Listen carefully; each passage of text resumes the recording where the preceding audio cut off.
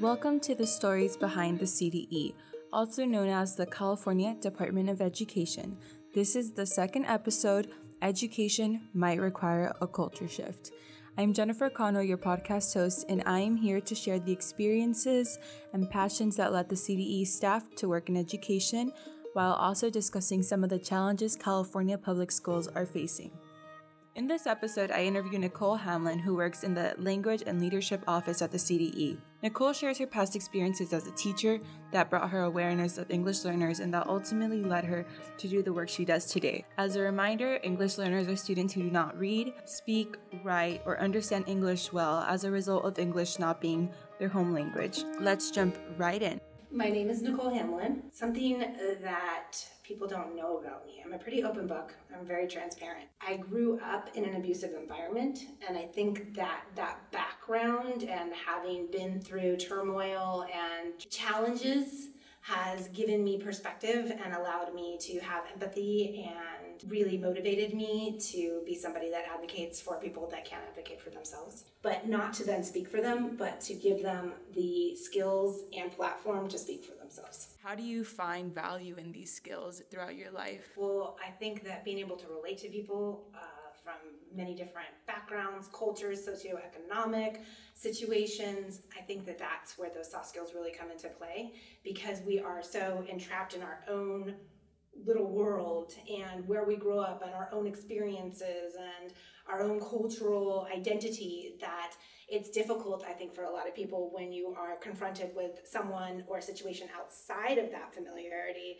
to feel comfortable with that. And that's when you have to kind of tap into those soft skills and be able to learn from that environment and relate to people based on what you do have in common. And often we have more in common than we realize. It's just having the opportunity or taking the opportunity to find those commonalities. Right.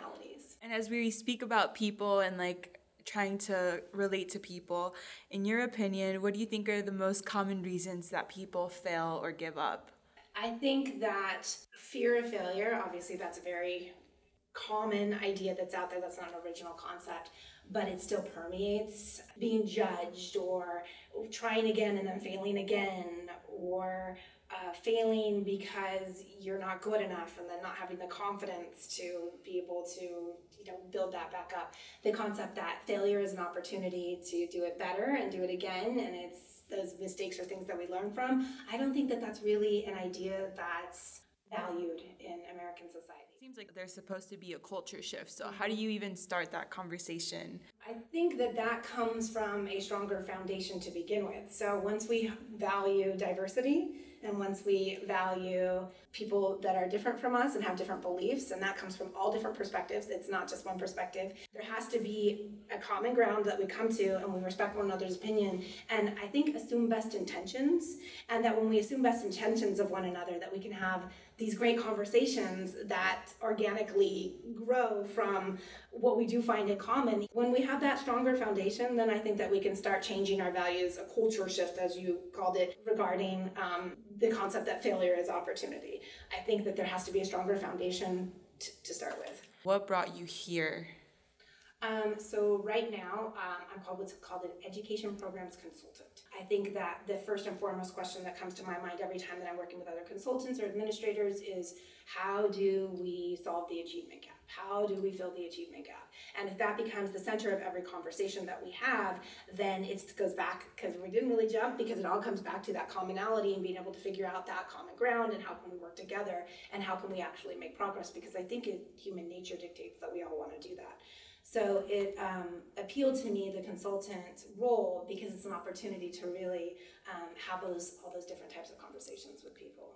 Right. Yeah. I'm working in the legislative area, and I'm also working on our OPTEL, which is the observation protocol for teachers of English learners, that will become the standardized criterion for reclassification. And so you mentioned English learners, which is a group that some people know of and some people don't know of. Prior to coming to the CDE, did you know this group? Have you worked with this group prior to being here? Yes, but I did not start out my career really focused on English learners or really understanding English learners as a priority I taught GATE 7th grade. It was at a diverse school with really cool population of kids that came from different socioeconomic and cultural backgrounds, but there was a lot of parent support and a lot of parent involvement. And so I didn't really see outside of that necessarily, because it was just really fun to teach this diverse group of students that had a lot of parent support. And I realized after 2 years that I wanted to be doing something more challenging and reaching out to kids that were not being provided as much access.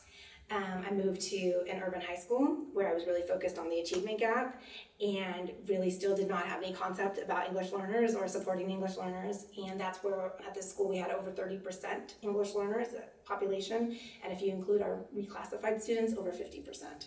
And that's where it really hit me. And I realized that this was a clientele that was not being served and that was continuing to be put on the back burner and face the most adversity that I had seen in my career so far. Okay, so you're going from GATE, which seems like it's on one side of the spectrum, to English learners who are on the complete other side of the... Yeah, it was really scary. I'm just wondering, how do you get over those fears? Where do you find the support to pull through and like say, okay, I'm gonna do this. I'm trying to talk about this concept of lowering the achievement gap, and like how am I gonna make that a reality for myself? That's a really good question, because I think that teachers are really scared of teaching English learners, because there's two things I've kind of found. One is I don't teach those kids. I teach AP, I teach honors. There's kind of that mentality. Those are my kids. And there's a mentality among teachers that you've earned that. Like if you've paid your dues, then those are the kids you get to teach. You get to teach those classes. There's also another camp of teachers, and these may not be the only two camps. They're just the most common ones, that are just scared. The idea of teaching someone that doesn't know how to speak English and then have to also teach them content. And we have so much pressure on teachers to have students be successful as far as standardized tests are concerned. It's just really scary to take on both of those, challenges when you're already so tapped out as a teacher on a daily basis. So it was scary for me. But what I found is that teaching English learners is the most rewarding experience ever. It's just extremely rewarding to be among that group of students that honor the learning process and don't take it for granted, and then to see the progress that they make so quickly and the opportunity for them to become part of the standard instructional program and to have access to the rigor and content of our most successful students. It's invigorating. And I think that it needs to be a mind shift among teachers that our English learners, like you said, are in every classroom, and that they deserve that access, and that by keeping them in this other camp other than that, we are perpetuating bigotry, we are perpetuating racism, we are perpetuating classism, and sometimes teachers need to check their implicit bias. It's not just the students that are often secluded, it's the teachers teaching designated ELD. Those teachers don't have an opportunity to collaborate with, let's say, the other English teachers at a department meeting because, well, you just teach designated ELD, so you're not working on the same stuff that we're working on. And then that teacher becomes isolated, and then it's a ripple effect. And so what is one piece of advice you do have for teachers who are ready to take on the challenge and see the issues and know that they might have some biases and have come to realize that? I would say advocacy, because there aren't as many resources as there should be, and often the resources that are available are mismanaged. And the oversight as far as Title III funding, for example, is concerned, can be really ambiguous. And the state of California is doing an amazing job. CDE does an amazing job as far as monitoring is concerned and going out there and getting to our sites and making sure they're doing what they're supposed to be doing. But this is like one small part of the state compared to all of our LEAs across the state. So teachers that are interested in teaching English learners, becoming advocates and getting involved, teaching our students to be advocates. Now that you have the perspective of the CDE and you were once a teacher, I mean, what have you learned? What have you seen? The CDE has enormous responsibility and tasks, and that there are amazing people here that are doing amazing things, especially in the English Learner Services Division. Obviously, I am biased because that's where I work, but these people are fantastic, and most of them are former teachers and administrators, and they have been on the front lines, and they have been in the trenches, and they understand. The bureaucracy holds us back.